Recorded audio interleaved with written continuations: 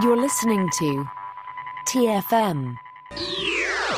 Want to join in the conversation and share your thoughts on this episode? Join the Babel Conference, our listeners' discussion group on Facebook. Just type BABEL into the Facebook search field, and we'll look forward to seeing you there.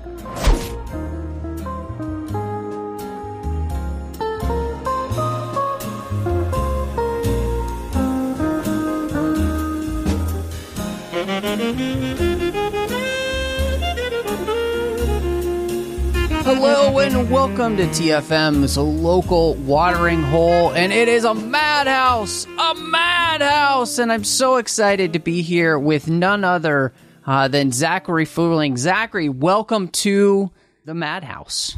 Hey, what right do you have to be here hosting a podcast? You're not an ape.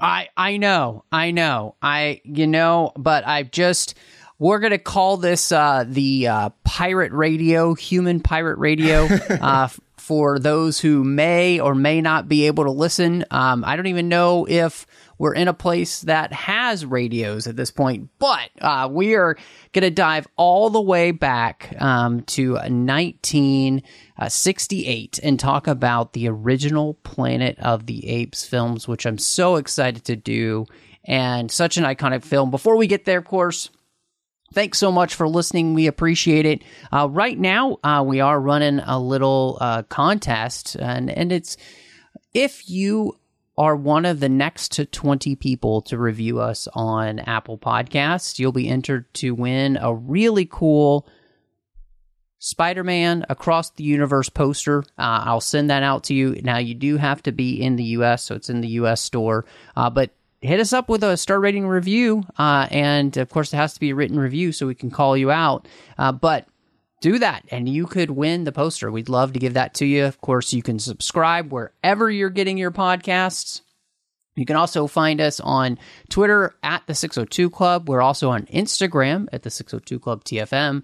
You can find us online at trek.fm. You can find the entire network over at Facebook at facebook.com/TrekFM. There's a listeners-only discussion group there. You can search Babel in the search field of Facebook, and you can find us. We would love to have you interact with listeners from all over the world about the different shows that are happening. You can also, of course, support us over at Patreon, patreon.com/TrekFM. It's a great place to go to make sure that all of the shows that you love here on the network keep coming to you.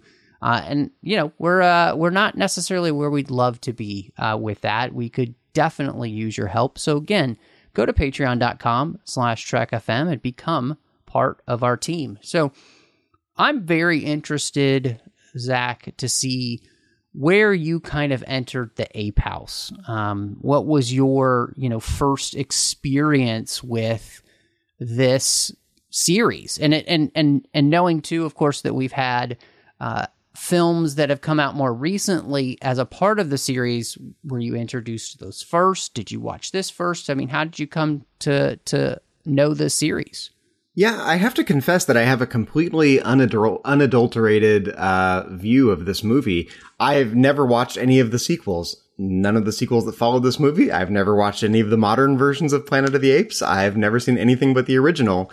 And I've only seen that a couple of times. I remember watching this film probably, I don't know, circa 1991, 1992. I just caught it on cable. I was, probably 13 years old when I first saw it.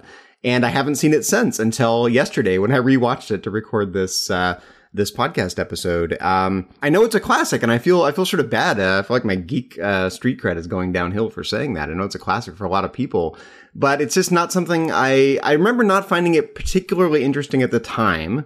And I'm a little concerned, frankly, that my perception of it hasn't changed very much in rewatching it. I found parts of it really, really interesting, sort of philosophically and especially sort of historically, given things going on at the time in the late 20th century. But, I actually found it a little bit of a tedious movie. So I'm looking forward to seeing what your take on it is and how many times you've watched it. And is this a go-to movie for you? Does it resonate with you in some way?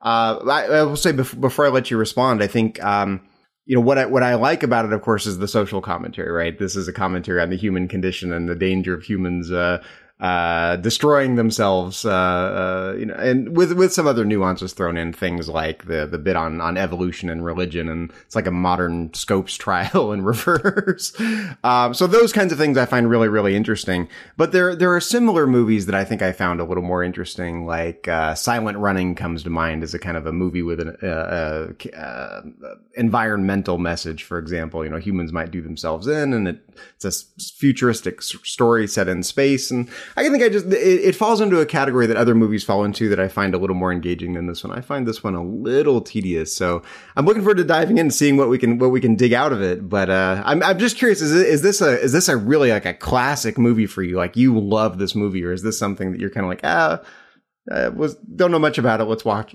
it and talk about it. Yeah, no, this is an interesting thing for me because I actually didn't see this until probably 15 years ago. And, the Planet of the Apes came out in 2011. Mm-hmm. And it was on home video and streaming release and everything, in the sense of like you could rent it. And I remember watching it with some friends of mine, and we saw that movie. And none of us had seen the original Planet of the Apes. And that movie, after watching it, we immediately actually, on iTunes, we went and rented the original so we could see it, because it piqued our curiosity. And so that's how I got introduced to the Planet of the Apes series. It was actually through Rise of the Planet of the Apes. And then, of course, I saw those subsequent films that they did, Dawn of the Planet of the Apes, War for Planet of the Apes. We've talked about all of those here on the 602 Club, but we'd never talked about, the original, and I haven't actually seen any of the other films in the original series. Yeah, they did 4 others, Beneath the Planet of the Apes, Escape from the Planet of the Apes, Conquest of Planet of the Apes, and Battle for Planet of the Apes, and I've actually never seen any of those. I've only seen the original in this run. Yeah, these are a little before our time, yeah. Yeah, exactly. That, and just, I hadn't necessarily heard like great things about what came after this original film, and so I just have never gone back and rewatched those. But, this is one where it kind of stayed with me, and, I thought was a really interesting film. What was fascinating to me was doing just some research. I watched the behind the scenes for this, and I read some. There's a great book by J.W. Rinsler, that I'm hoping to get, who did a bunch of the behind the scenes books for the original Star Wars films, and I'd love to get that and read that, because there's a really interesting behind the scenes of all this. But really, this was based off of a novel that came out in 1963. By Pierre Boulez. He's a French author. He also wrote Bridge Over the River Kwai. And so I just was gonna, I know neither of us is real familiar. I don't think either of us has read that book, but there were a few changes made. And I wanted to just kind of see what you thought of those changes here for the movie. If you felt like if they had been able to kind of stay with the original source material, you felt like it would have made it better. Because one of the biggest ones is that the apes were put in a more primitive society, so that they did not have to create futuristic societies, new types of vehicles, technologies, and really to reduce the cost of the film, because they came into a place where this was much more akin to like 20th century and maybe a little bit beyond in the book. And so I wanted to ask you about that. Do you feel like it would have been more interesting if they had been able to pull that off, or do you feel like what they're able to do here works? I think this was probably the right choice. It's a bit of a double-edged sword. I mean, on the one hand, I find it wildly implausible that after only a couple thousand years, there wouldn't be more remnants of human civilization around in some way, shape, or form. So I found that implausible right off the bat. I like the earthy aesthetic of the movie. That's one thing I remember, sort of the visual imagery of the movie from the first time I watched it. It has these kind of just stark brown tones throughout the whole movie. And I think that works really well. The movie has a fairly coherent aesthetic as a result. But I just find it implausible that, there wouldn't be, some remnant of a skyscraper somewhere a little more visible. But, how could you do that, though? Because if they showed that, you couldn't save the surprise ending for the surprise ending. It would be significantly less memorable of an ending if they had spoiled it early in the movie with showing more remnants of human technology, unless it was literally ape technology. But it's just such a weird web to untangle to figure out how to make that work on screen. I think I could see why they would avoid that. I was intrigued, and I didn't know this until yesterday when I was doing a little bit of research. I didn't realize that Rod Serling wrote the original screenplay for the movie. Yeah. And Rod Serling Rod Serling from The Twilight Zone, of course, for everyone who didn't recognize the name Rod Serling. And the whole movie strikes me as kind of a Twilight Zone episode. This is exactly the kind of thing you would expect from Rod Serling. Here's a weird setup. You get drawn into the middle of it. Weird things happen. There's some drama, and then there's a surprise ending like you would get at the end of a Twilight Zone episode. So this strikes me as kind of a proto Twilight Zone movie. Yeah, I think it's really interesting because you were talking about the idea of, would it be plausible? And I was trying to think back specifically because you see as the ship is sinking that the actual time that they have been gone is like thousands of years and not just like what they thought was like 700 years. Yeah, there's like the year 4000 or something. Yeah, or the late 3000 something.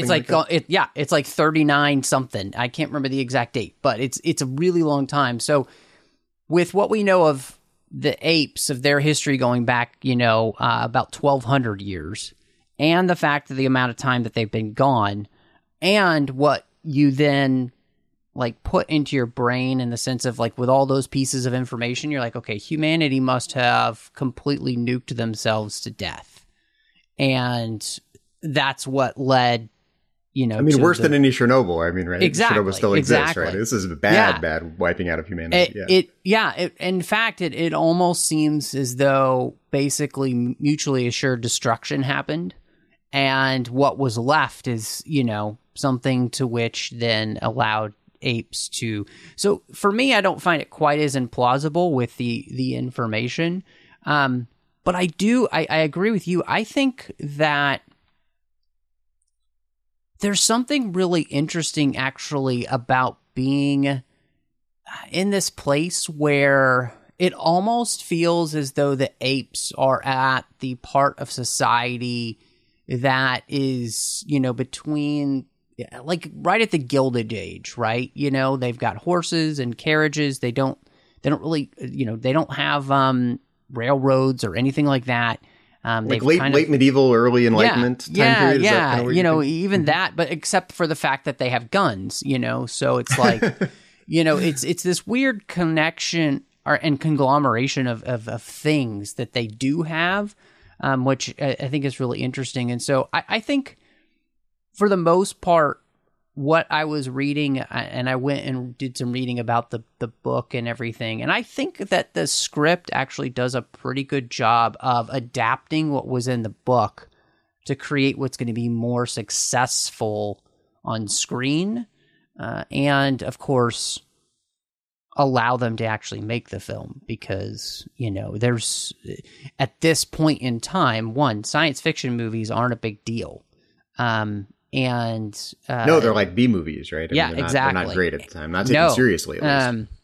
And so, Alan Jacobs coming in and wanting to do this film, what's really cool is he actually ends up partnering with somebody who becomes pretty well known in film as well, and Richard Zanuck, who would also be a part of Jaws.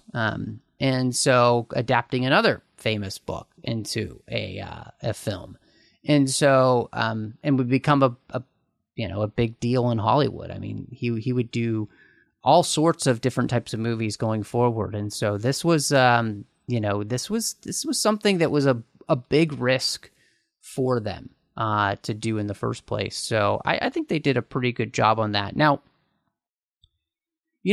one of the things that really kind of struck me about this film is that, as we follow our human characters, and really the only ones we get to spend any time with, and really do a lot of the talking, are Landon and Taylor. And of course, Taylor's the main character. But it was interesting to me to see what they were saying drove men at that point in time, which is, when this movie comes out, it's the late 60s. And I philosophically, I thought it was interesting. For Landon, he's been the golden boy in NASA and his job, and he really has this fear of like not living up to his reputation. And that's what drives him to go on this mission. Even though what's strange is that everybody he knows will be dead when he gets back. So that's a little weird. And then on the other side, and the thing that really struck me was Taylor. And he represents that completely disillusioned man who he's out there because he says, there has to be something more than man. There's got to be something better than man. Because, for him,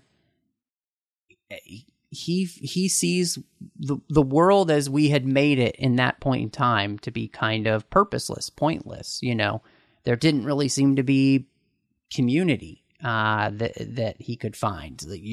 Relationships and sex have become these just meaningless things, and he has lost all ability to find fulfillment in this world, and he's searching for something else. And that was just a really fascinating thing, because obviously I think it also fits with where we go in the 70s and how many people were feeling. I think for me, Taylor represents something like, it's kind of a corny phrase, but man's search for meaning. Maybe something like I think of the title of Viktor Frankl's book, Man's Search for Meaning, or something to that effect. Like he also, I think, represents the malaise of modernity, right? Look at all these conveniences we have. But what's interesting is we haven't solved any of the problems, right? There's all these conveniences. He has all the things he lists that nothing has any meaning anymore. He's kind of experienced it all. On the other hand, then there's wars and there's strife, and he just wants to be done with the 20th century. He's completely happy to leave it behind him with no nostalgia whatsoever. It's become just meaningless. Isn't that a situation we all find ourselves in? We have these conveniences, we have our jobs, we have our careers, we have our relationships, we have our lives, and but there's still wars and strife, and we desperately want to find some meaning out of it. And if we can't find it here, why not go to the stars? Yeah, I think that's a great point. I think it is really just so fascinating. I think I like you bringing up, the search for meaning, because I really, what we get here, and I think this is something that was very big, of course, in the 60s and of course in the 70s, of people looking for something more, right?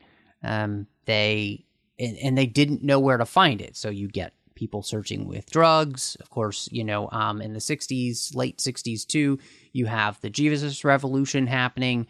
But people are just searching for answers all over the place, because I think you're absolutely correct in pinpointing modernity hadn't seemed to answer our questions. You know what it reminds me of? It actually reminds me of Breakfast at Tiffany's, kind of the post-war decadence where there's parties and parties and parties, and none of it seems to have any deep meaning whatsoever. It's just, ruthless commentary on the nihilism of modern life. And that seems to be the world that Charlton Heston wants to escape, or Taylor. Yeah, no, I agree. I think calling out the idea of him feeling as though he lives in a nihilistic world, and trying to find a place, or hoping that, 700 years as he thinks they're going to land in the future, that we would have maybe been able to find some answers to those questions. There must be something in the air, and it's got to just be the culture of the late 60s, counterculture and all the things that go along with it. Because, this movie went head to head in the box office with 2001: A Space Odyssey. And in that movie, there are also apes, first of all. And you get this kind of, what's man's place in the future kind of line of reasoning. How do we overcome the boringness of the present that you see at the beginning of that movie? And, there's almost, I'm going to wax philosophical for a minute, but it's almost a Nietzschean element, given the nihilism of contemporary life. How do you find subjective meaning that's actually meaningful in light of this objective meaninglessness? And it strikes me there's a parallel between, you know, not in the action or the plot of the movie, but in the sort of the subtext of man's place in the universe between this movie and 2001: A Space Odyssey, and there are apes in both movies, coincidentally. Yeah, no, I just there's something that is so interesting, and I think, you know, like you said, bringing up 2001, and there really was something, I think, at this point in time where people were asking these questions, because and I do think you had kind of rightly pinpointed the reason they were asking these questions is because modernity had made certain promises and was not. It basically had written a check its butt couldn't cash, right? And it could lead to nuclear war on top of everything. Exactly. I mean, great point. And so, you know, it's the dark underbelly of modernity here. And two, especially as, you know, we were seeing society and we are seeing the full repercussions of this now of you know, everything just becoming kind of relative.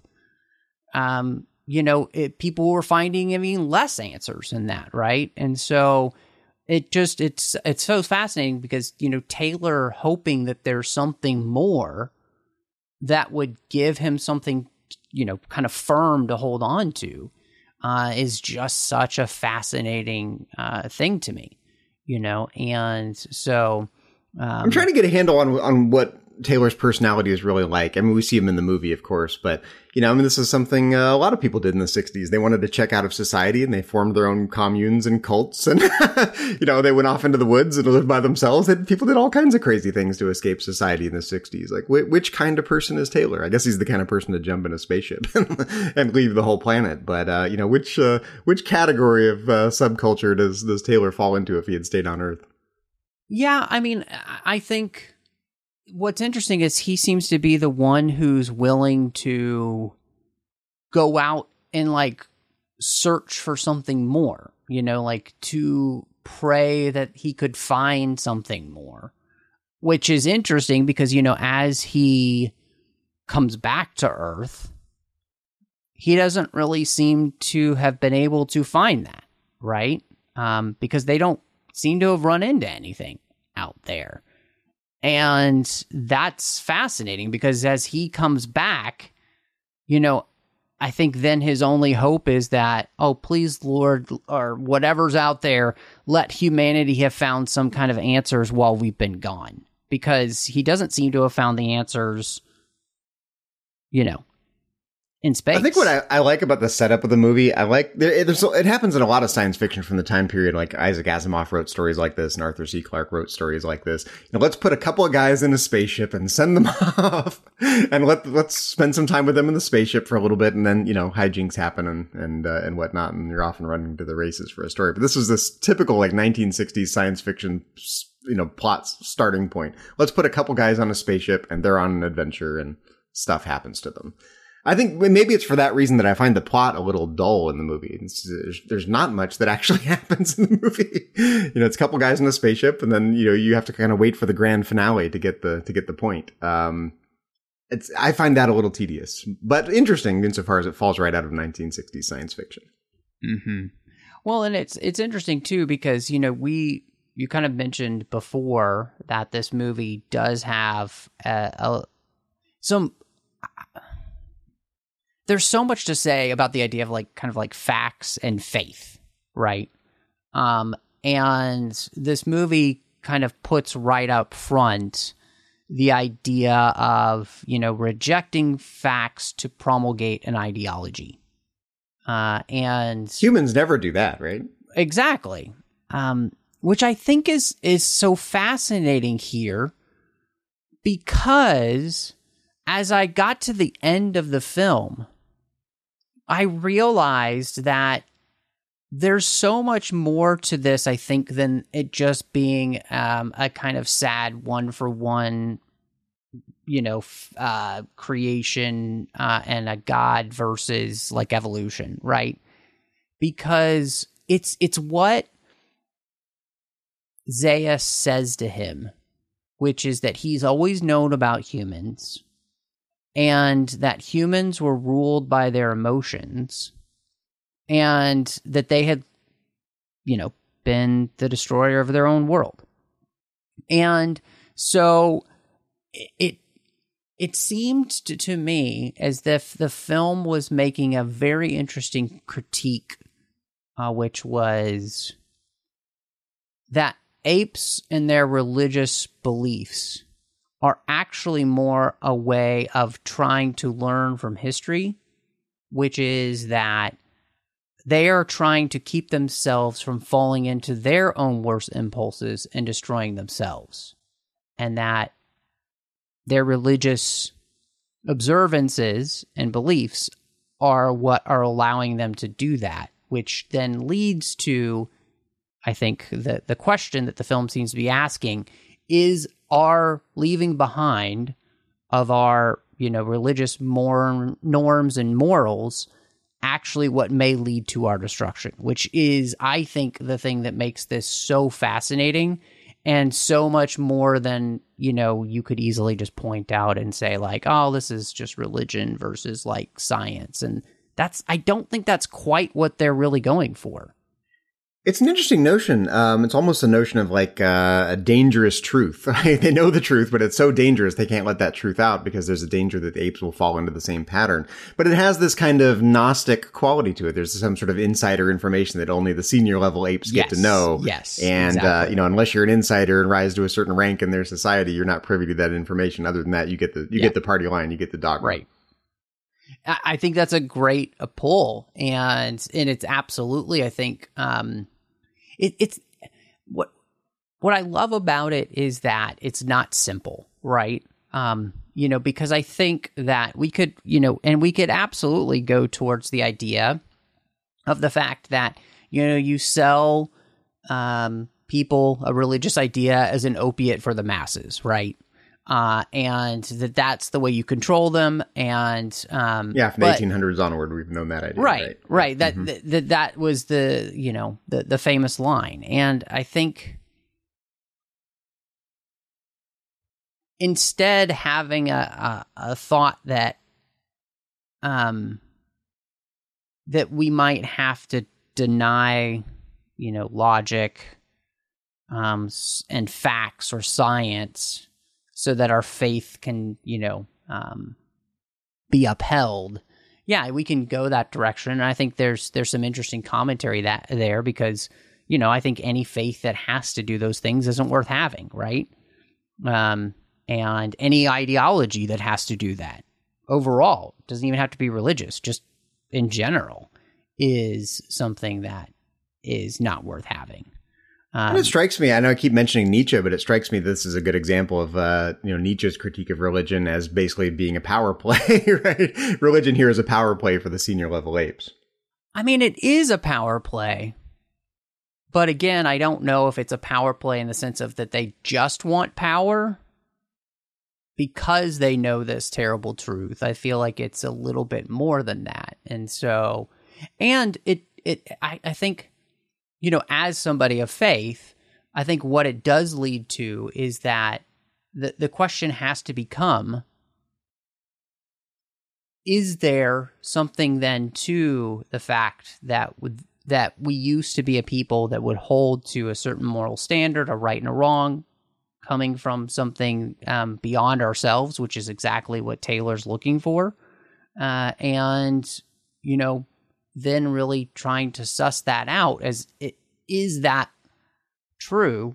Because, I think, again, Taylor as a character and his disillusionment kind of show that us trying to just figure it all out on our own isn't really working either, So I think the movie, to me, becomes so much more complex than just, these kind of base readings you can have. And it really leads to, I think, some interesting, okay, I've really got to wrestle with these questions now, which are the biggest questions in world. This is, you're a philosopher, and so this is exactly what makes philosophy go round. I think the thing I found interesting about this movie along those lines is that, so this movie takes place, was created in 1968. And one of the things sort of philosophically and culturally, not just philosophically, across culture, across the board in architecture and art and every aspect of aesthetics in the late 60s, postmodernism was all the rage, right? And one of the things that defines postmodernism is the fragmenting of what you might call language games. And for, in Western culture for 1500, 1800 years, we had a pretty consistent language game. We had Christian theology as the backdrop for our culture. And that's almost every aspect of life was framed in terms of that worldview. And then in the 60s, especially, you start getting just a radical fragmentation of language games and worldviews and alternative spiritualities and alternative theories of government. And there is not one common story we all had anymore. And I think to us nowadays, that sounds, totally familiar. Like, I've got my beliefs, you've got yours, I've got my spirituality, you've got yours.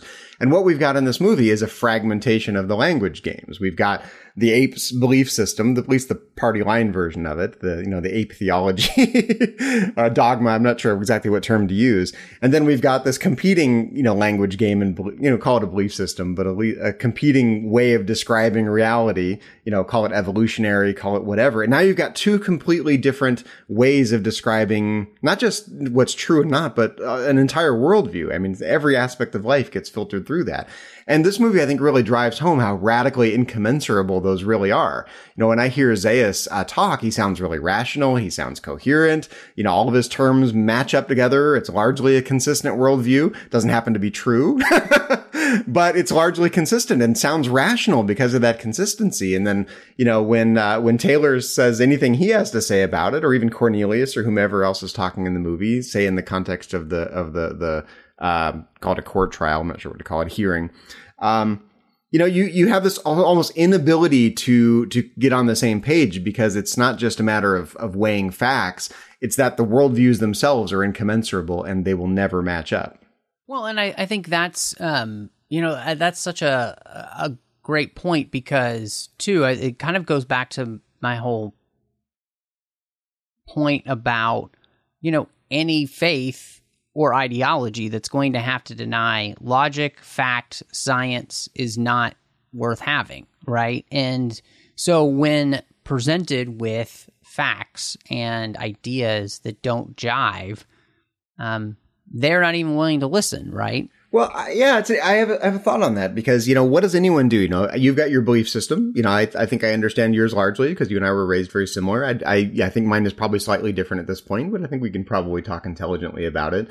So, suppose you have a worldview. You've got a bunch of things you believe, right? Some of your beliefs are really, really core to your worldview and some things are more periphery. And if you encounter something that doesn't match your worldview, what do? There's nothing that says you have to reject it. You can reject it. You can accept it. You can try to modify some of your beliefs. If it conflicts with something that's really, really core to your worldview, you're probably more likely to reject it. If it conflicts with something that's on the periphery of your worldview, you might modify some of your periphery beliefs.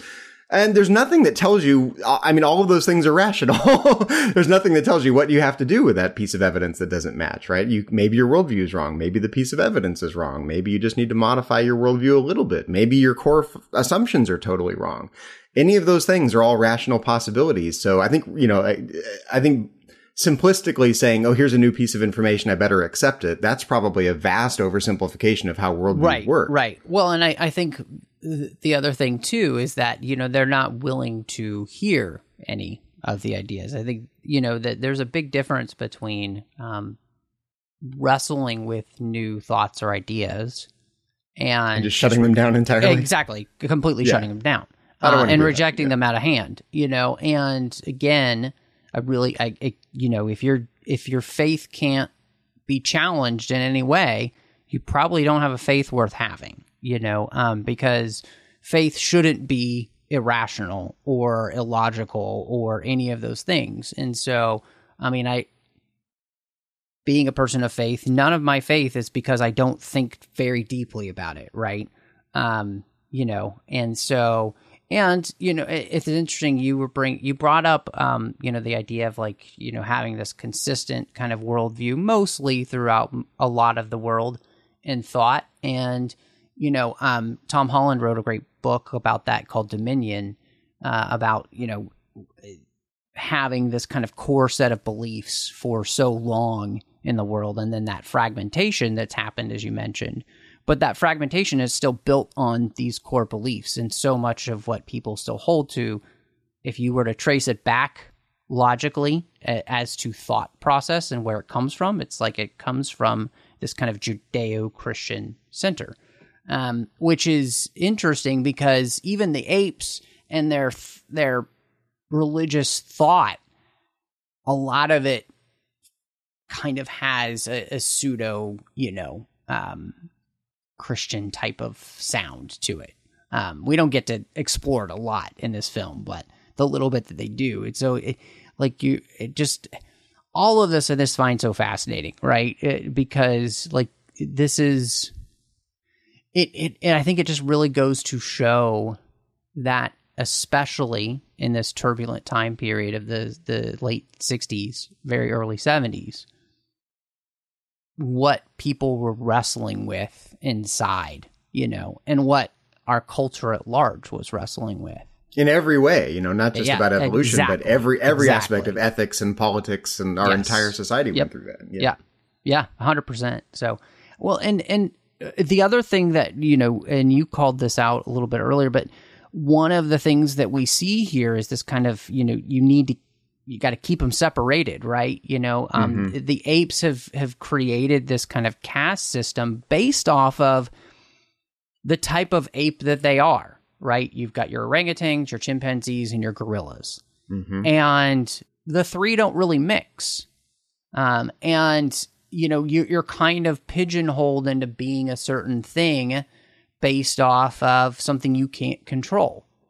And I just thought that this was so fascinating because it is a very pointed commentary as to, the racial strife that we had specifically at that time period.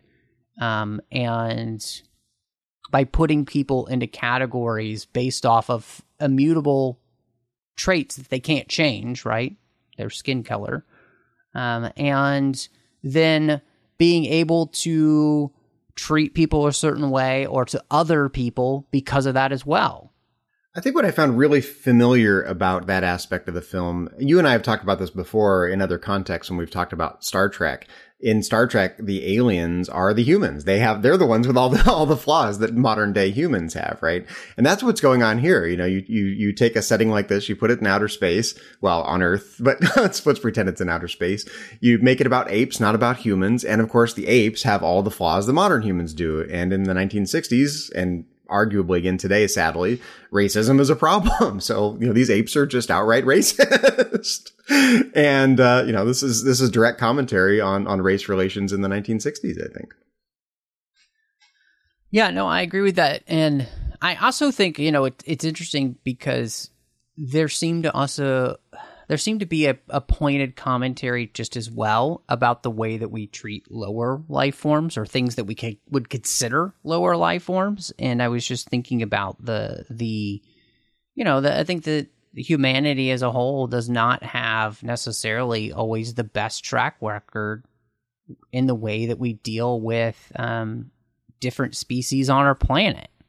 Well, in Christian theology, the canonical view is that humans are a special creation, right? Humans are the ones made in God's image, and humans are the ones with rights, and humans are the ones with ethics, as opposed to everything else in the natural world, which doesn't have those properties, right? Right. I mean, even like Descartes thought that animals were just clever machines, and you could, there's this funny story about him throwing a dog into a fire, and he's saying, look how clever of a machine it is. It acts exactly like it's in pain. Like, there's no empathy whatsoever for any kind of lower life form. That's not always true in the history of the world, of course, but I think the canonical line is that humans are a special creation. Only we have rights. And that's what you can see the apes saying, oh, you're only a man. You don't have rights.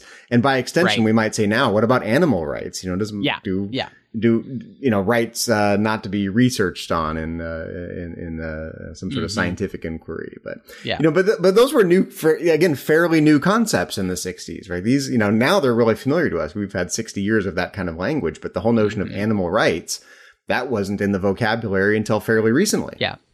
Although, and for me personally, I would just argue that the idea that just because we're the only ones made in God's image, like, the second command in in Scripture to to Adam and Eve at that point, is they are not only to be fruitful, multiply, but they are to take care of and steward what they've been given. And so I would argue that, what we see here, the apes doing is, yes, they say, oh, you're this, so therefore you don't have any rights. But that they're also negating then the call to be good stewards of what they've been given. And I don't know, they put them in a cage and feed them. What do they need, right? Exactly. But I mean, mistreating or just because it would, be wrong. And so to me, it was something that I was really fascinated to see the way in which I think that is handled here in this film. And again, their rationale for it being, I think, just completely wrong. There's almost a colonial quality to it. Think of the expansion of empires in Western Europe into the rest of the world. And then what happens is they encounter difference, right? Okay, you get to Africa and you go, okay, what about these dark-skinned folks? Human? Question mark? Right? Are they really on par with us or not? What about those tribal people over in the New World? Human? Not human? We don't really know, right? It's not obvious that different should be respected as human. At least it is to us now, but historically it hasn't always been. So there's this kind of weird, colonial quality, like, even within the different types of apes, there seems to be some sort of hierarchy. Obviously humans have some ape-like qualities, but should they have ape rights or don't not have ape rights? It's a fairly superficial discussion of those things, but I think I'm fascinated by, in the history of the world, this is what's happened, right? We encounter difference and we don't always respect it as equal. Well, and I think too, the saddest part about that is the way in which I really think that is a misunderstanding too of my belief system, in the sense that, like, if all human beings are made in God's image, therefore all human beings deserve respect and honor, regardless of how different they are from us, right? And so that's one of those things where here, again, apes twist this in this film to be able to they allow themselves the ability to be the Lord and Master in a way that disrespects anything else because it's not us. And from the fact that we have human beings here, right? But also even just those that they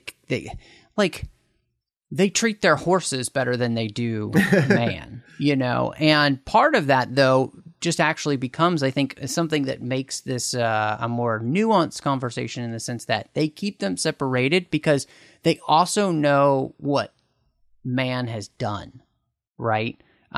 Those in power know what man has done and how it almost destroyed this entire planet.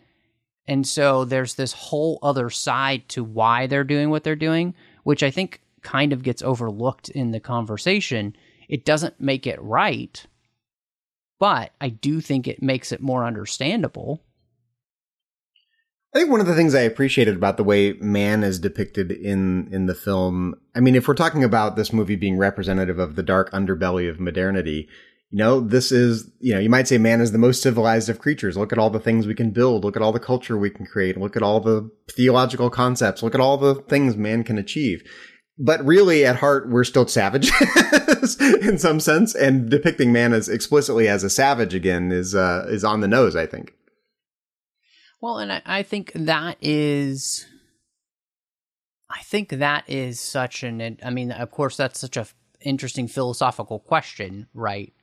Because the question of whether or not, and this is a whole other podcast, so we're not going to be able to discuss it here, but whether or not humanity is actually a savage or not is a massive philosophical question. Oh yeah, it's like the difference between like Rousseau's view of humankind as fundamentally good, versus Hobbes's view of right. Right. The state of nature being nasty, brutish, and short, And what's interesting is that for both of them, those are rooted in a naturalistic theology, basically, right? That everything is just of the natural world. And so, but again, I think it's an interesting question though, because what happens when you take away all of the comforts of modernity, when you take away all of the political power, any other kind of power that mankind has, and you make them subjugated to the apes in this case, what kind of human society would emerge if we were thrown back into the state of nature that way? It's an interesting question about the fundamental parts of human nature that the film depicts in some sense.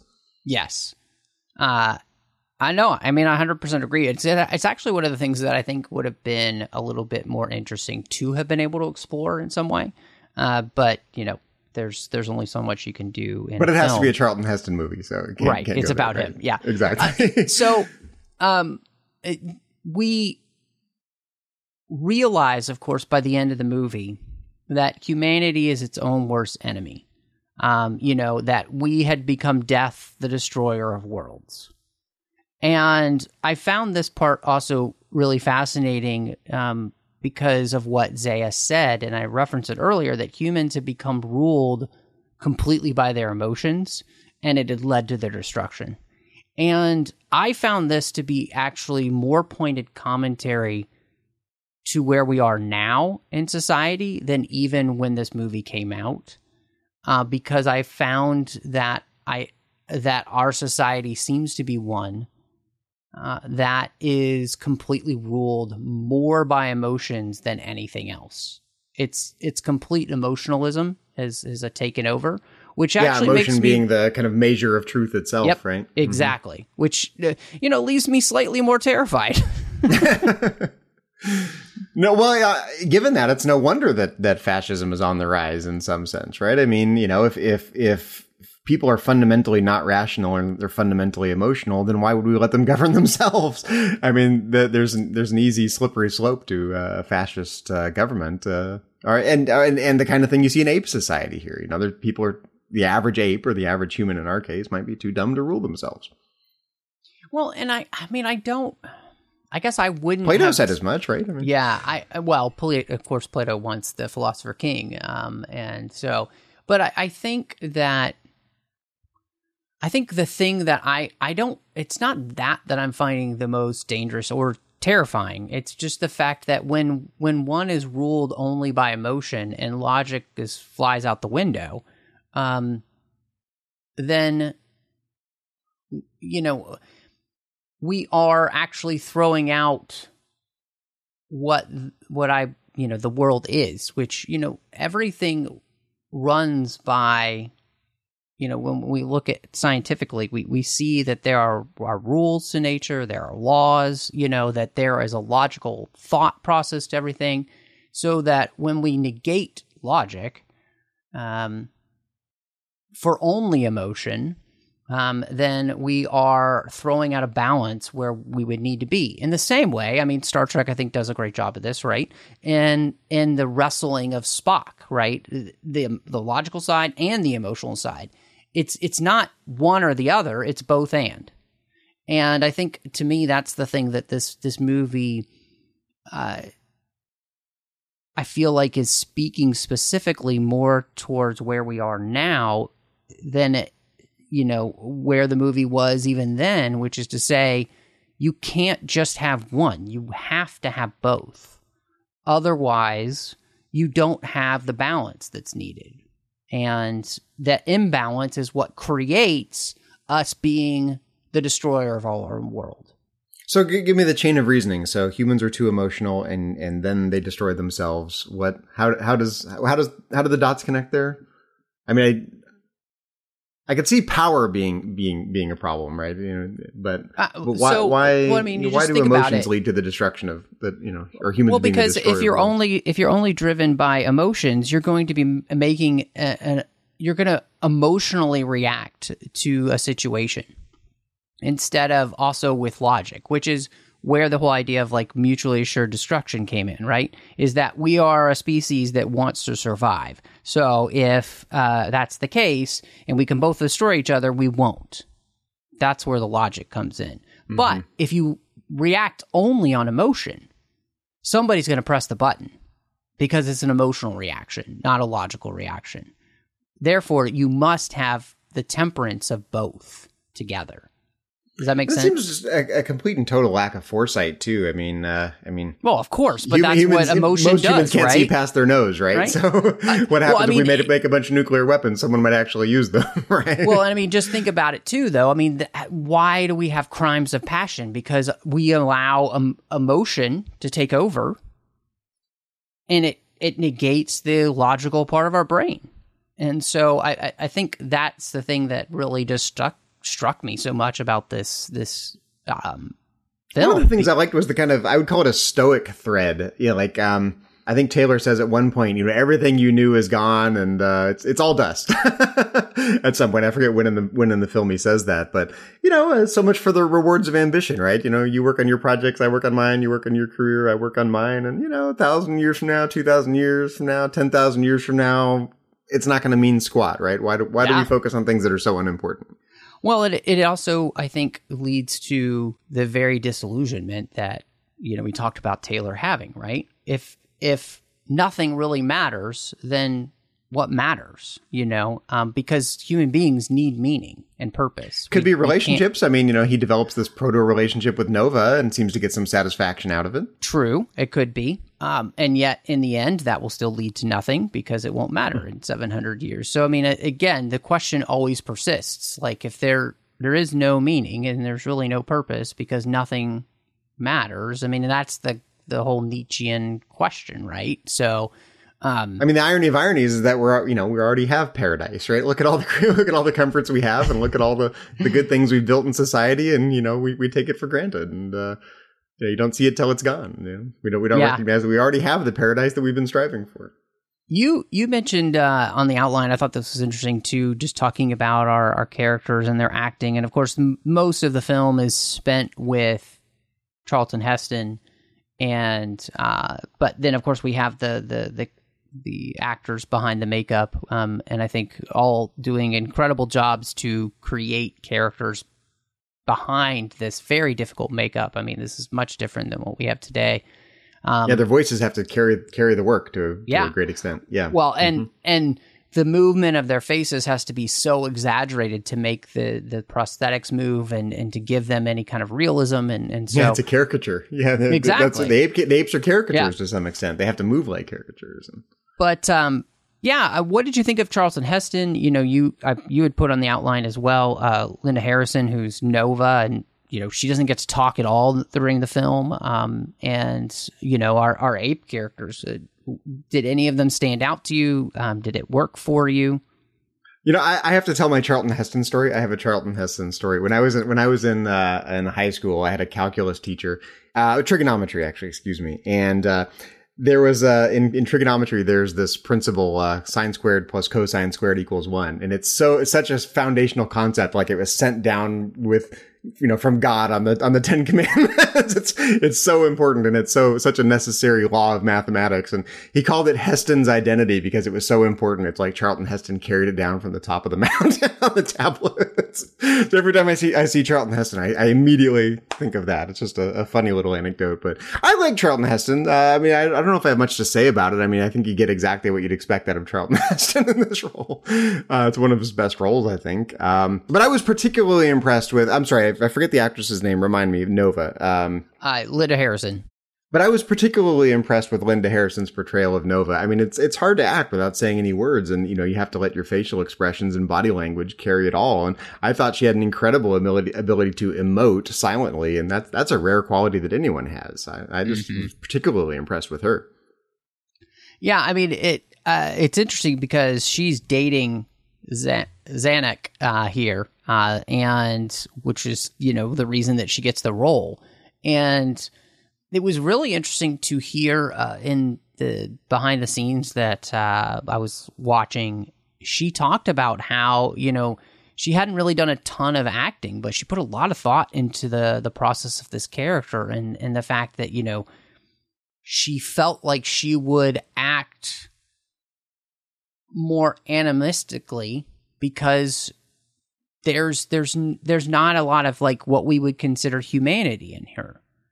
Everything is more instinct, and it's more with those just kind of animal instincts, right? And so much of what she's doing, I think, is, and one of the reasons it works, is because she's really able to, I think, portray that so well. So I liked you calling her out there.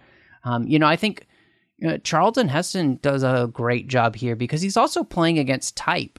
He's such the character, we're so used to seeing him as like Ben-Hur or Moses, and here he's not necessarily the good guy.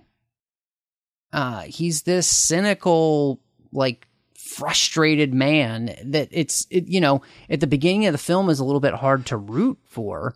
I think until, we realize that he's kind of fighting for the entire human race. In fact, the most interesting part about this is he becomes the man who left the world to get away from humanity, that becomes their only, savior in the end, right? Like, he's the only one who has a hope of trying to save humanity in any way, shape, or form. And I think he just does all of that well. And then I think the gruffness of his voice is such a good fit for that cynical attitude that you described. Yes, and because of that, he takes on this kind of everyman quality. He's the kind of guy that's going to curse at things. And at the end of the movie, he's the guy that says, "Damn you, stupid whatevers. Yeah. Look what you did to this paradise that we had." And someone needs to say, how stupid you are. Yes. That Charlton Heston's such a good fit for that.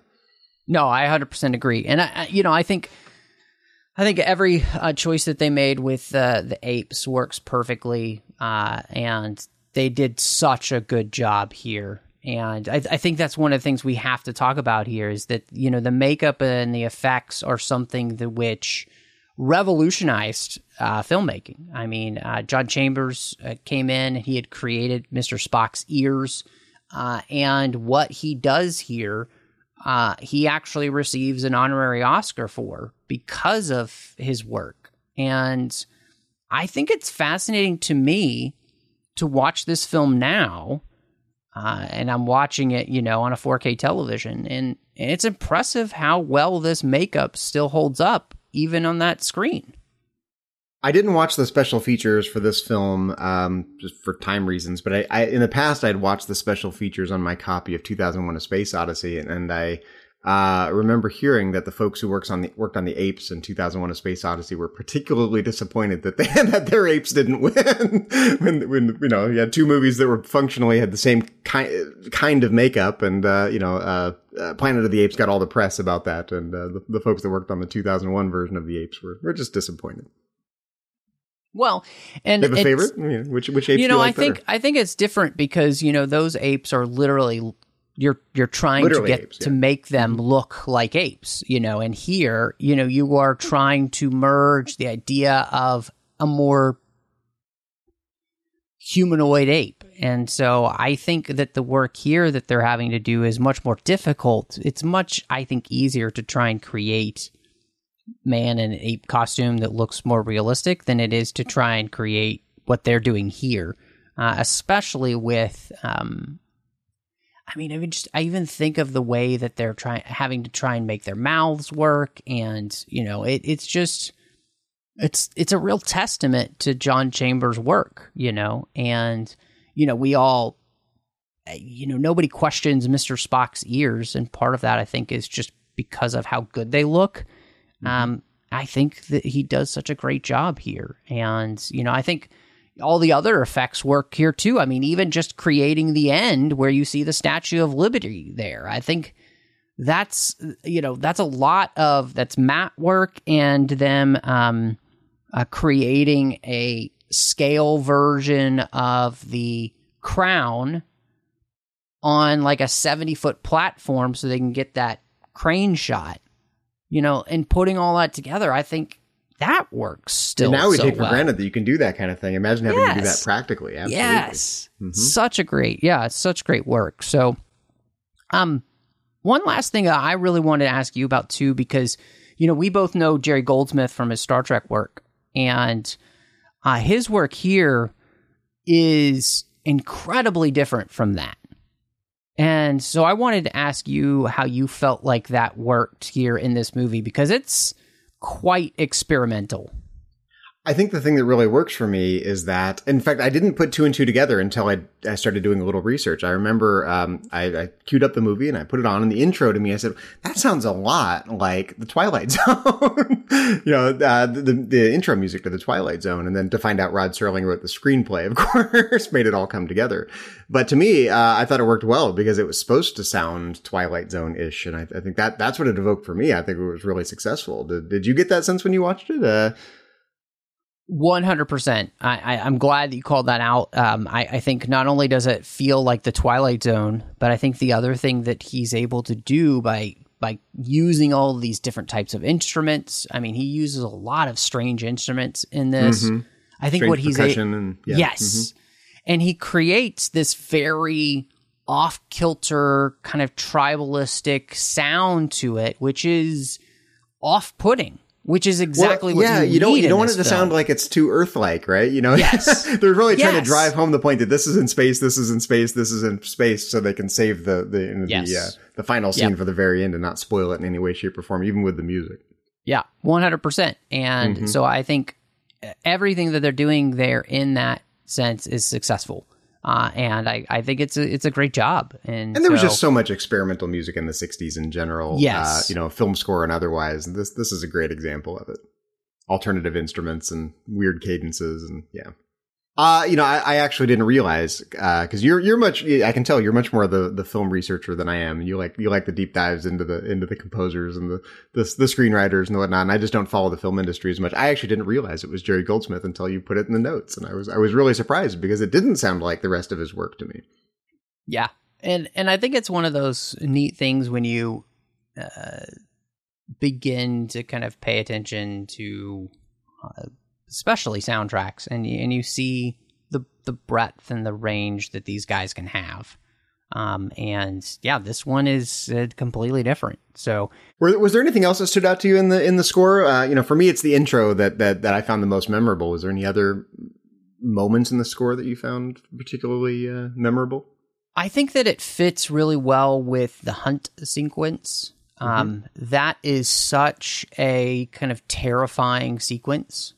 And I think it's done, the music accentuates the terrified nature of, our three men, our three astronauts and their fear.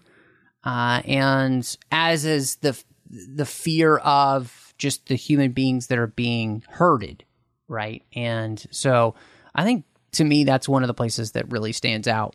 And I like that a lot.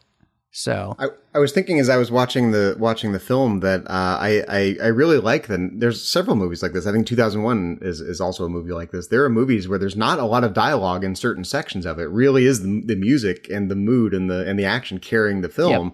Yep. And you might go 5 minutes with nothing being said. And this movie gets away with that because of the music, I think. Yeah, no, I agree. I just remember that I like that kind of film style. You don't get it a lot nowadays.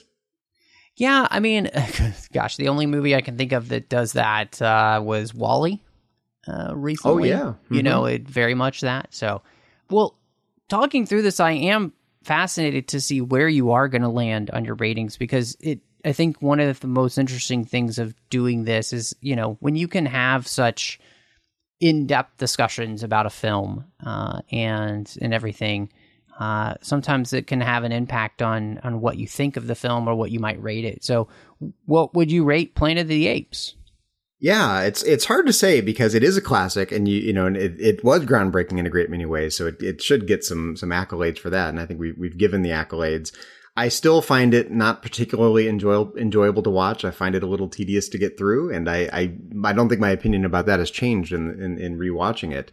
I am impressed with the depth of the dialogue in the movie in a way that you and I have drawn out.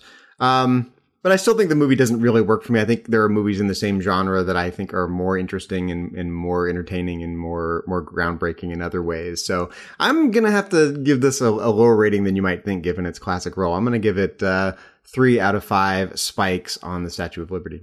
Nice. Okay. I mean, when you were saying low, I was thinking it might be lower than that, but I can understand that, especially if That's it's low just for not. me. Yeah, that's a D, right? 60%. Yeah, but I mean, if it's just being a film that doesn't, I mean, but it's above average still, 3 out of 5. So, for me, this is a 4 out of 5. I think that, it's not my favorite movie or anything, but I do think that there's so much about it that, when I think of its classic status, one of the reasons that is the case is because of what this is able to do for the film industry as much as it is for anything else. And so, and I think as well, the performances here are very good.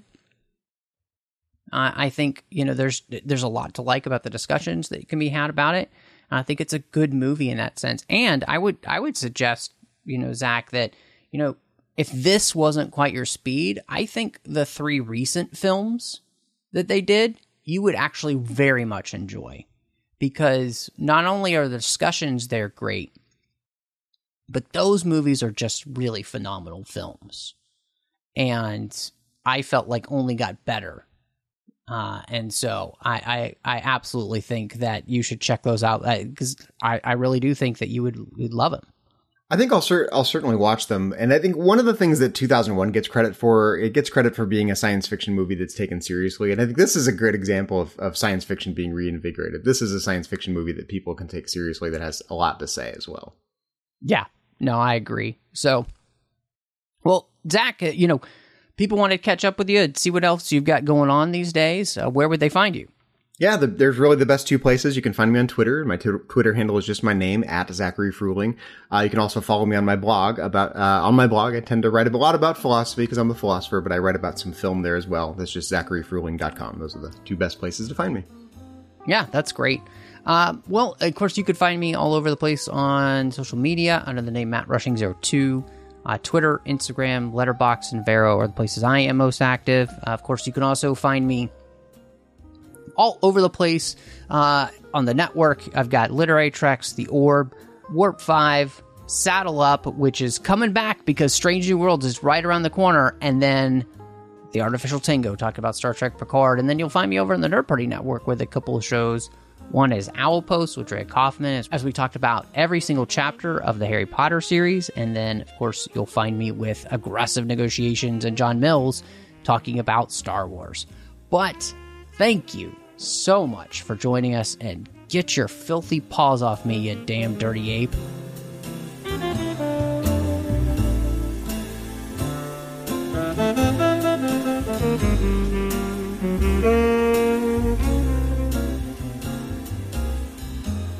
Thank you.